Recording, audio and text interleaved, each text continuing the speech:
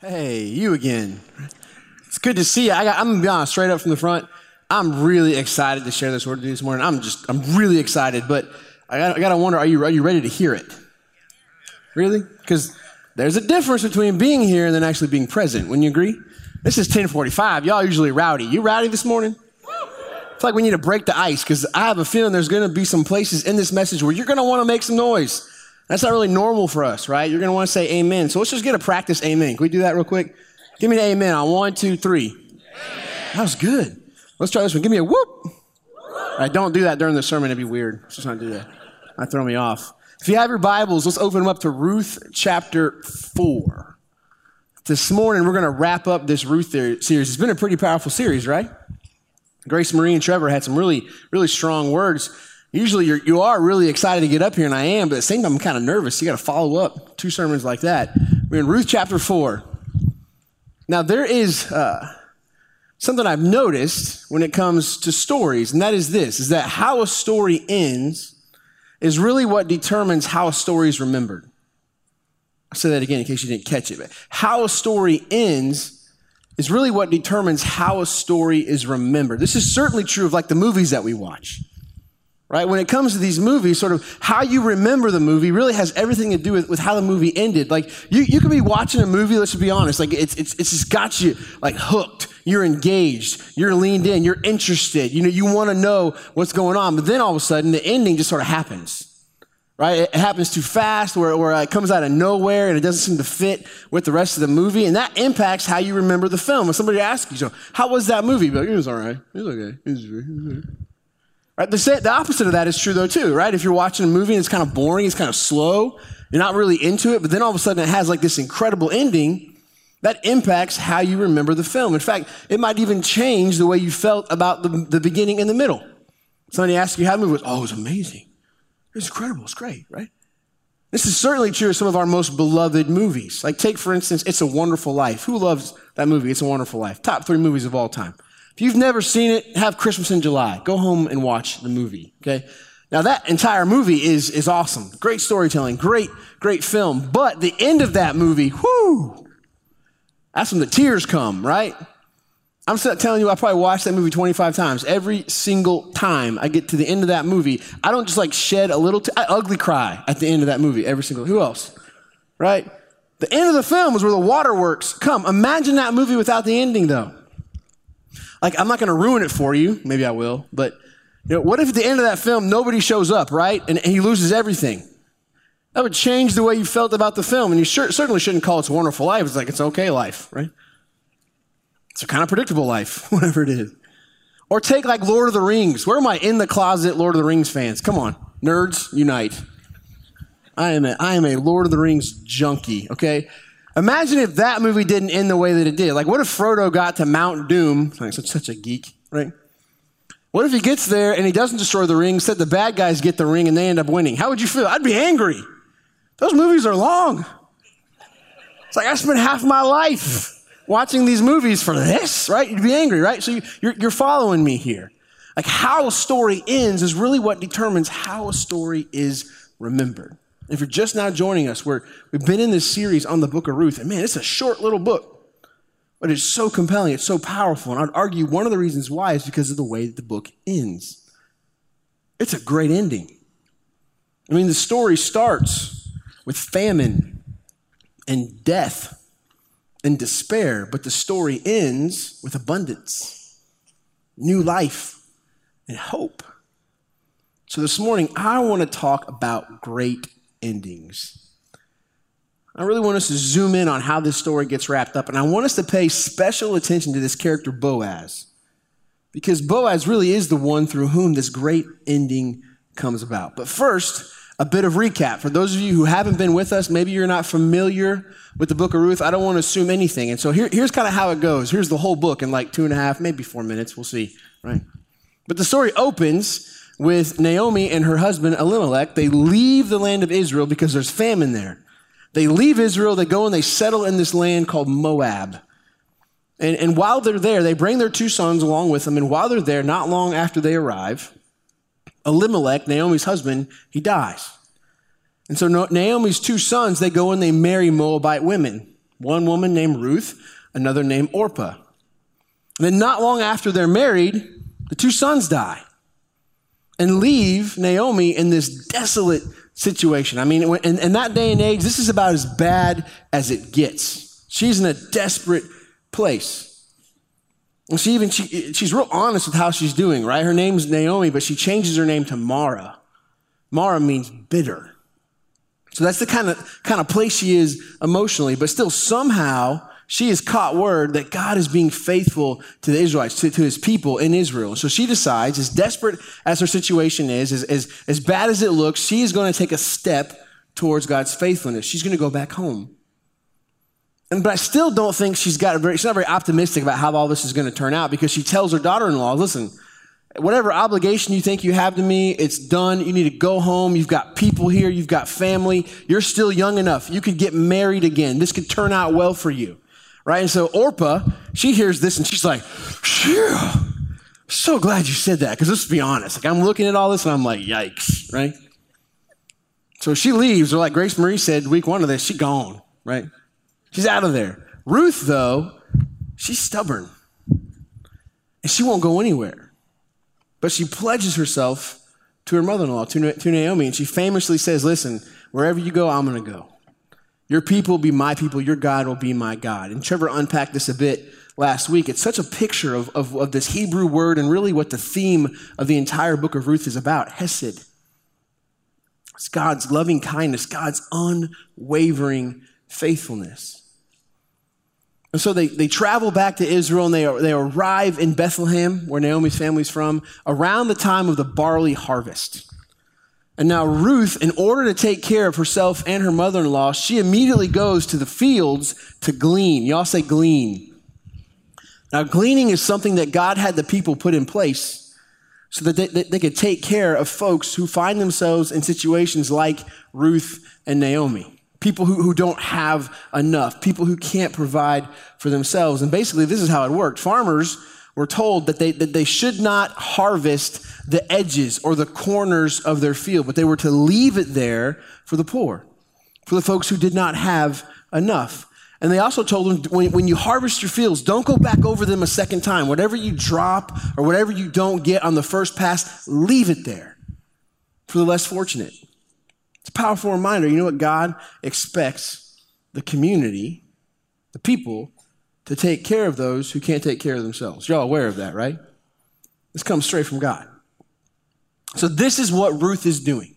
She goes to the field of this man named Boaz where she's gleaning. Now, Boaz has heard about Ruth, and he's really impressed with her faithfulness, that this Moabite woman would stay so committed, so loyal to her Israelite mother-in-law that she's back here with her. She's making sure that she's being provided for. He is just blown away by this. And so he decides to take care of her. And he tells his workers to watch out for her, make sure nobody messes with her while she's out there gleaning the fields. And he even tells them, when you're harvesting, you know what, leave a bit more behind. Don't gather all that grain. Leave some more behind where you know she's going to be gleaning. And so Ruth comes home after this, and she's excited. She can't believe that Boaz is being this kind to her, and starts telling Naomi all about it. But when Naomi hears this name Boaz, she starts connecting the dots. And she realizes that Boaz is actually a relative of her family. So she starts to devise this plan. She gets a little schemy here. She tries to figure out a way in which she can get Ruth to go and present herself to Boaz so that he will step in and get more involved, that he will come in and help them out. Now, she's taking advantage of another cultural practice that God had instructed the people to put in place. It's known as the kinsman redeemer.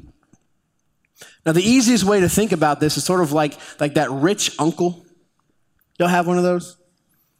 It was like the guy who just has connections. He's well off. He knows how to take care of business, right? And if somebody in the family has a problem, this is the one that they go to. Y'all have, I'm not talking about the crazy uncle, right? I got one of those too. I had like an eccentric uncle. I won't call him crazy. He's eccentric. He used to buy us, like, I remember one Christmas, he bought us Viking helmets, all the boy cousins, for Christmas, Viking helmets and a little pocket knife. We thought it was the coolest thing ever, right? I'm not talking about him. Rabbit trail. Talking about the wealthy uncle, the one who takes care of business. This is the kinsman redeemer. He would have been a male relative who had both the privilege and the responsibility of stepping in and helping out a family member when they were in crisis. And so Naomi says, ooh, I got an idea. I'm going to send you back to Boaz, where she gets her all dressed up, gets her smelling good, looking nice. And in chapter 3, Ruth goes to Boaz and presents herself to him and says, hey, listen, step into our story. Be our kinsman redeemer. Take care of us. And once again, Boaz is blown away. He's blown away by her audacity that she would do this and her loyalty. And he commits himself, okay, I'm going to do this. However, Boaz knows that there is another person who's actually in line to be asked first to do this. And he wants to, according to protocol, this person needs to be presented with the opportunity first, which tells me, I think this is great, tells me Boaz has done his homework. Right? Boaz has checked into this. He's already been thinking about it, which I think confirms what Trevor shared with us last week, that Boaz had like a crushy crush on Ruth, right? He's checking her out. He's got some plans of his own, right?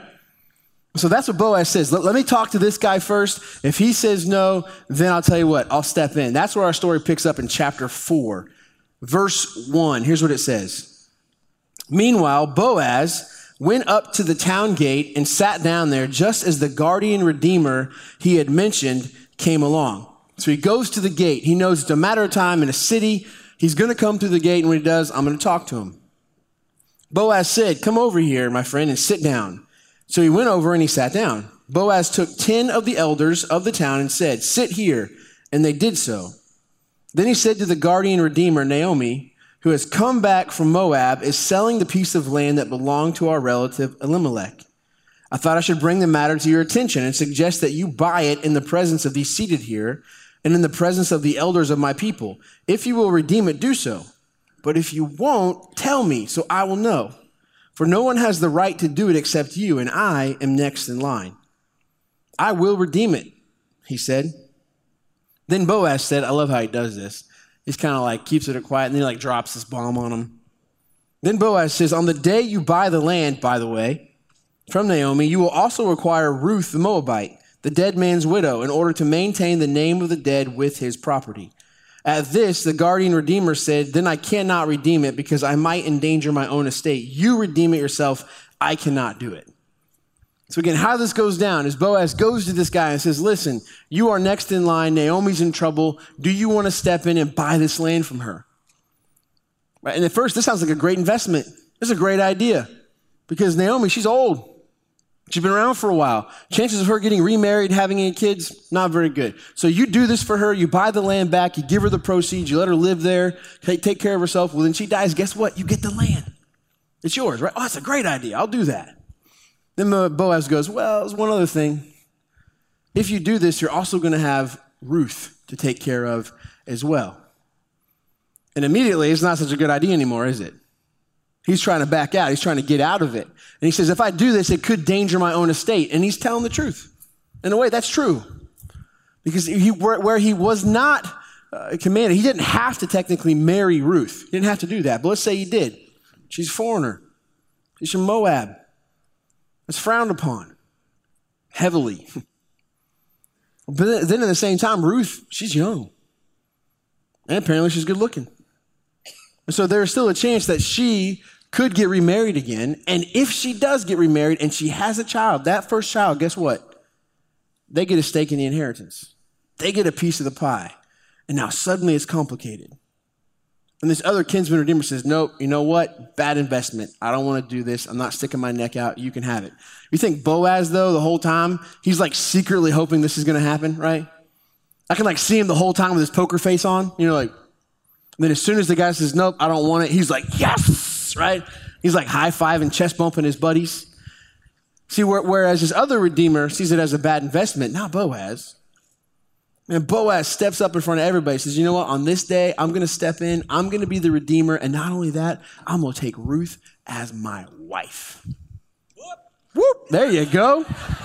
Yes, trained y'all well. What I love, though, is that in this story, this other redeemer, he's not given a name, which is interesting because everybody else has a name in the story, right? They make sure to tell you their name, even if they don't really matter. This guy doesn't have a name. Here's where the Bible's being sassy. I love when the Bible gets sassy. If you look in the original language, how this guy's referred to as is so-and-so. There's so-and-so. It's what's-his-face. How you like that? So where what's-his-face says Ruth is a bad investment, not Boaz. Boaz says Ruth is a good investment. This great ending comes by way of a good investment. And here's the first place I want us to park, just for a moment. Let's hang out here for a bit. I got a question I want to ask you. I need you to be honest. When has so-and-so, when has what's-his-face made you feel like a bad investment? So I bring this up, I've been thinking about this, and it's like we live in a culture where, man, the lens through which we look at the world is like this economic lens. We look at everything through like this lens of economics. We look at it through like a bad investment or a good investment mentality. Is this a for-profit investment or is this a for-loss investment? That influences a lot of what we do. The choices that we make, the people we interact with has everything to do, honestly, with, well, what's in it for me? How does this come back to impact me? Is this a for-profit investment or a for-loss investment? Is this a good investment or a bad investment? I mean, you hear this term networking, right? Which on the one hand, great idea. It's important if you're going to get anywhere in business. I get that. But at the same time, there's something about it's kind of ugly, where you leverage relationships for the sake of a personal gain, right? And then people, you know this. You have people in your life, like they show up when they need something. Where were they before that? Like every time they're around, you just think it's only a matter of time before they ask you for something. You know what I'm talking about? And so this way of seeing the world, this sort of economic lens, this for-profit, for-loss mentality, it's really easy for folks to feel like a means to an end. That's it. I'll never forget somebody telling me, make sure you hold doors open for people. Great idea. But then they said this, because if you don't, they're going to remember you. And you don't want that to come back and bite you down the road. And I'm like, that's why we hold doors open for people. What happened to chivalry, right? What happened to just doing it because it's the right thing to do? Do you know what I'm saying? Do you experience any of this in your everyday life? And I would say that not only does this way of seeing the world impact the way we interact with other people, but you know what? It also impacts the way we see ourselves. Because this way of seeing the world, this economic lens, this for-profit, for-loss, good investment, bad investment, it's so easy for you and I to get our sense of worth and value from what we're able to achieve, from what we're able to accomplish or accumulate, from where we are compared to where everybody else is. I mean, this is what ultimately happens. I mean, very rarely do we feel good about what we have. We feel good about what we have compared to what somebody else doesn't have. Or we feel like we're doing well if we feel like we're doing better than everybody else. I mean, moment of complete brutal honesty. I was trying to figure out what's it look like for me right now. Here's what it looks like. I just recently released a book, published a book. This is something that I wanted to do for years, right? I poured a lot of time and effort, energy into this. I just wanted to write a book. And so you would think that once that book was finished, that I would feel what? Oh man, this is great. I got a book out there. You know what my first feeling was? Insecurity. Right away. I couldn't just be like, man, I can't believe God gave me the opportunity to do this. I feel great about what I said. I was immediately thinking about, you know what, nobody's going to read it, and if they read it, they're not going to like it. What in the world? It's like, can I at least get 15 minutes to just be like, wow, this is sweet? No, immediately it was like, forget this. You probably have something in your life like that you can relate to. There's somebody you're around that brings out insecurity in you like crazy because they got more than you do. Maybe it's your brother and sister you've been compared to your whole life. You never felt like you could measure up to them.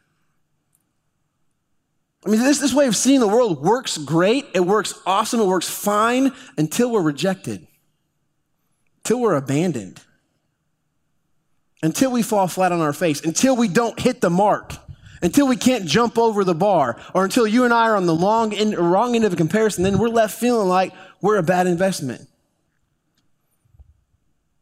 Brene Brown is somebody I've learned so much from over the past couple of years.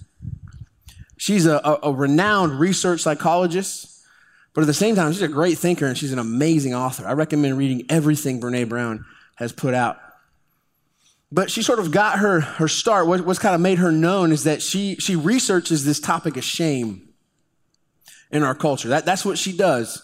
And if you've heard of TED Talks, those are great too, but they're basically short little talks you can watch, people who are experts.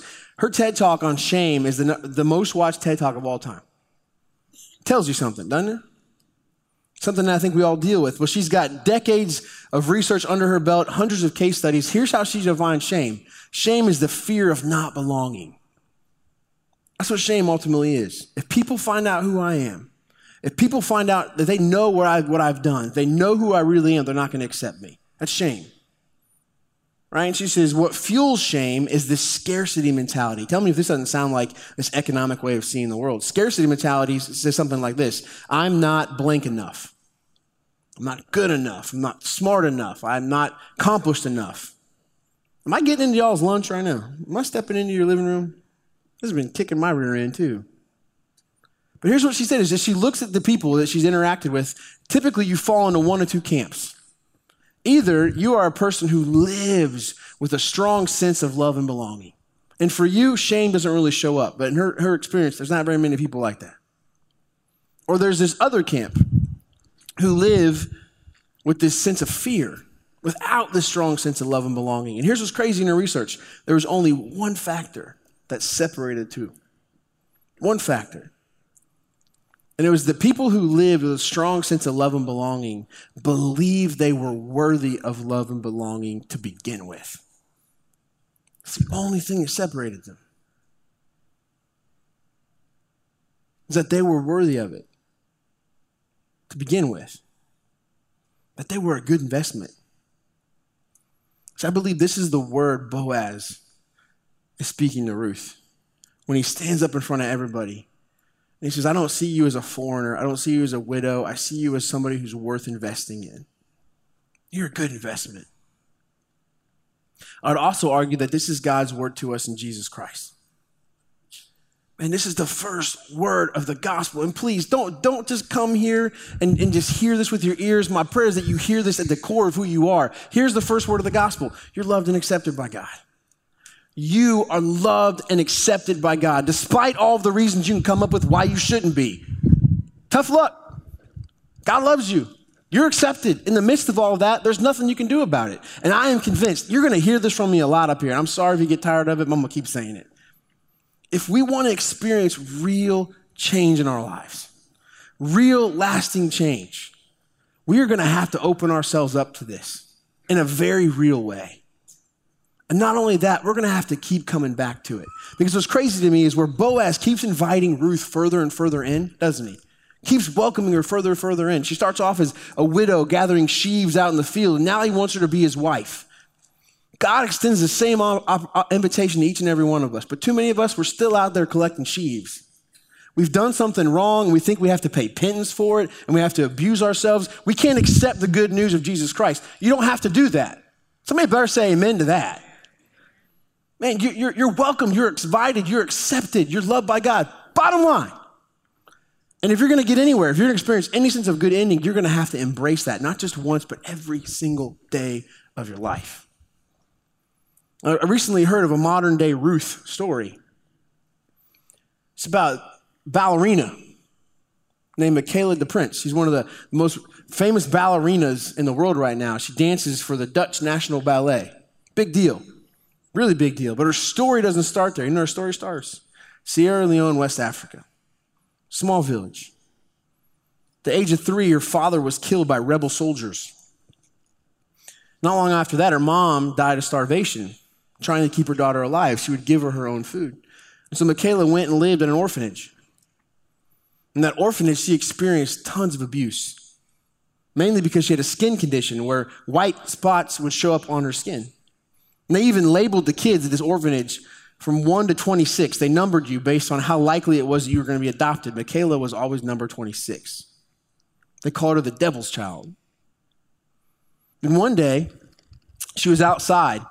She was playing, and a gust of wind blew this old copy of Dance Magazine up against the bars at the orphanage. On the front of that magazine was a picture of a ballerina in a pink tutu. She'd never seen such a thing in her life. She even said this.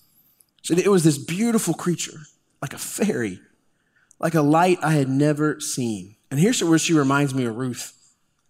She committed in her heart, one day she's going to be a ballerina. Think about that. The audacity.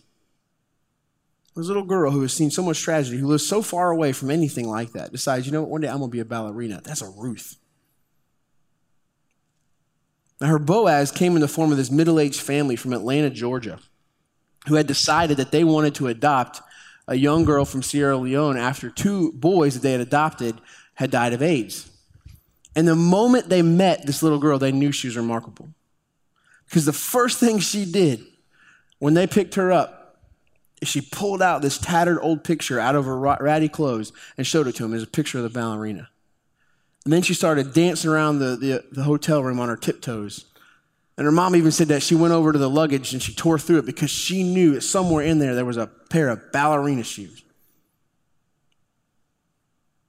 And that day, that family, they looked at her. You know what they did? They didn't see a refugee. They saw a ballerina. And they told her that day, one day you will dance. You will dance. I love what Michaela said about her adoption. She said, when I was adopted, I was given an incredible opportunity to be surrounded by so much love and to know what it is to be loved. Y'all, this is the gospel. This is the gospel. It loves us into who we actually are. It sees us through all that stuff.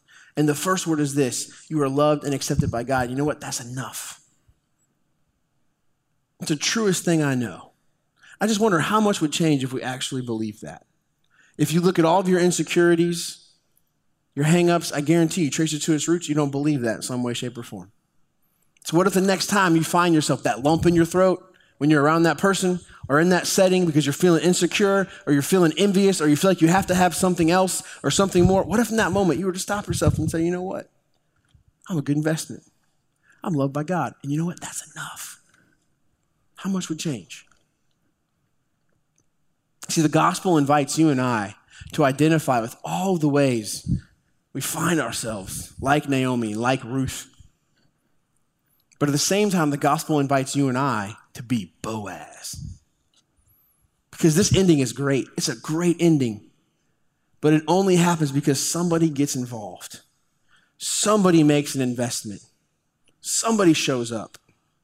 And it's Boaz. See, great endings only happen because people are willing to do the right thing. And here's the thing about Boaz. Boaz, in the story, he actually doesn't do anything that remarkable. I mean, if you think about some of the heroes that we celebrate, like he didn't find a cure to some disease. He didn't fend off some invading army. You know what Boaz did? He showed up. He did the right thing. And this whole concept of kinsman redeemer wasn't even his idea to begin with. God had already told the people, here's what I want you to do. When you see somebody in need, I want you to be there for them. But remember, this story takes place in what's known as the time of the judges. And the scripture tells us over and over again, during the time of the judges, there was no king. Everybody did whatever they wanted to do. Everybody did what they saw fit in their own eyes. So the remarkable thing about Boaz is this: at a time where everybody was doing their own thing, Boaz did the right thing. Boaz stepped up. He did the right thing. You know, the world that we live in, it's beautiful. I'm telling you, this world is amazing. It's full of awesome people. It's full of wonderful things. But at the same time, it's really messed up. And there are things that happen here all the time that honestly shouldn't happen. I mean, there are people who die all over the world. People who die because they can't get a drink of clean water. They can't get enough food. There are people who go to bed in our own community, right around us. They go to bed every night without any food. Same time, there are little children. There are kids who are coerced and manipulated and forced into human trafficking, sexual slavery. There are people who are marginalized and oppressed simply because of the color of their skin. I want to ask you 2 questions in light of that. Number 1, does that bother you? Like, does that bother you? Because it should. Second question is this: what are you going to do about it? Because I am convinced that these awful things happen in the world and continue to happen in the world because there aren't enough people who are willing to step up and do the right thing. Isaiah 59 says it like this. These are troubling words. It says, the Lord looked and was displeased that there was no justice. He saw that there was no one. He was appalled that there was no one to intervene. If I'm honest, more often than I'd like to admit, you know who I am? I'm so-and-so. I'm what's-his-face. I'm the guy weaseling out of an opportunity to step in and get involved. I'm the one coming up with all sorts of excuses why I don't have time for that person, or why I shouldn't be the one to make the sacrifice to meet that need, or why it wouldn't be a good idea for me to get involved. That's who I am most of the time. I'm so-and-so. I'm what's-his-face. I can get pretty creative when it comes to all the ways I justify myself from stepping up and getting involved. I don't know if you heard about this, though, this past week, but in Panama City, Florida, 45 people, complete strangers, formed this human chain that stretched from the beach into the ocean in order to rescue 9 swimmers who got swept out in this riptide. Many of them were little kids who weren't strong enough to fight the current. 45 strangers did this. And the whole thing started because there was a husband and wife who saw the struggling swimmers and also saw one of the parents in distress. And they felt themselves say, somebody should do something about this. And they realized somebody was them. And so they went around, they grabbed all these people. Next thing you know, there's this chain extending out into the water, and these 9 swimmers were all rescued. It's an incredible story. But I have to wonder how many people that day played the part of so-and-so. Played a part of what's-his-face, who looked down and said, oh, it's awful. It's awful. Somebody should do something about that. You're right. Somebody's you. 1 John says this to us. It says, if anyone has material possessions, sometimes it's about that, other times it's not. But basically, if you have the means to meet a need, if you have the ability to show up and step in, and you see a brother or sister in need, but you have no pity on them, how can the love of God be in that person? Ouch. That stings a little. See, following Jesus, let me make this really simple. Sometimes we make it really complicated. You know what it is? It's about leaning into the hard and holy things. It's about not just believing in the cross. It's about following Jesus' invitation to pick ours up and to live with our eyes wide open to the pain of the world and to not shrink back from it, but to lean into it, to go into those places and partner with Jesus in putting the pieces back together. It's about living your life for something more than your own self-preservation, your own comfort. I'm sick of being so-and-so. I'm tired of that. It's boring. And what are you going to get for that in the end of your days? A nice retirement? Blech. I'm sure that's important, but if that's all my life amounts to, when I look back on it, man, I was comfortable. Whew. No thanks. I want to bleed. I want to bleed. What does this look like for you? Because great ending, somebody's got to step up. Somebody's got to do the right thing. I mean, maybe for you, the next time that person calls, you know what I'm talking about, don't side click them. Answer the phone. Or maybe the next time you feel that nudge, right, to lean in, to get involved, don't dismiss it. Don't blow it off. Step into it. Maybe the next time you hear, this would be great. The next time you hear yourself thinking or saying something like, man, that's awful, fill in the blank, should get involved. What if you put your name in that blank? How about that? Let's start there. But great endings happen as a result of people doing the right thing, which brings me to something else I noticed about great endings, is that great endings are ultimately wrapped up in greater purposes. Great endings are ultimately wrapped up in greater purposes. We've brought this up every week of the series so far, but it's worth mentioning again. Is that Ruth and Boaz, they get married, they have a kid. That son grows up, his name's Obed. Obed gets married, he has a son. That son's name's Jesse. Jesse grows up, has a whole bunch of sons, the youngest of which is David, the greatest king in the history of Israel. And we know that the line doesn't stop there. But on this side of it, we know that who traces their heritage back to David? Jesus, the Christ, the Savior of the world.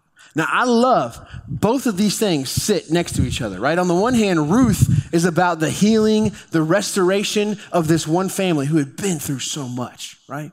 It's beautiful.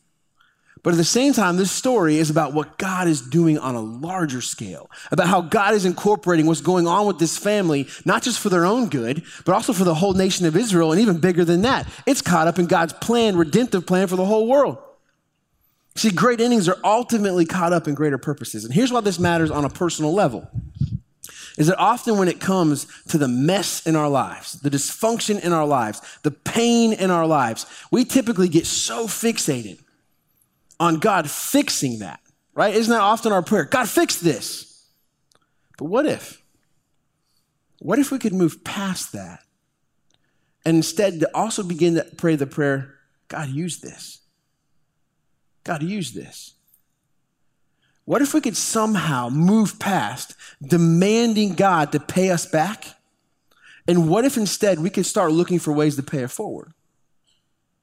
And it's not that our personal healing doesn't matter to God. It certainly does. Believe me, it does. And it's an important part of what God wants to do in the world. He wants to make things right. But I have found that there is a deeper level of healing when we allow God to take our worst and to use it for his best, to be a part of what he's doing in the world. Because I know folks, and maybe you know folks like this too, they've been through something really hard. Either something they did or something that happened to them. And by the grace of God, they got through it. But I'm not sure they ever really got over it. Because when it's quiet, it still haunts them. Or when they're in certain settings, around certain people, it all comes back. You know what I'm talking about? It still haunts them. Or it's this secret. They think they have to keep quiet about it, because there's still shame involved. And so you know what? Ultimately, in some ways, it's still controlling them. But what if it could be brought out into the light? What if that thing that causes so much pain and it is secretive and it's quiet, what if somehow you could bring it out into the light? And instead, it could become a testimony to what God's done in your life. This is why I think the recovery community got it right. If you're familiar with recovery community folks working through substance abuse, you work the 12 steps, guess what the 12 step is? You go back and you sponsor somebody else to the program because they realize that you're not really recovered until you're using what once used you to help other people. What's this look like for you? Because, I think it's easy when bad things happen to think it's the end of the story, but we place our God in a God who performs resurrection. And resurrection declares when you think it's over, it's really just begun. Last point, I'll wrap it up with this, and the band will come out and lead us through one more time of worship. But, ultimately, great endings often have subtle beginnings. And think about where Ruth ends. It's great, right? You know where Ruth starts? A woman in a really bad place. She's not all sunshine and rainbows here. She's Mara.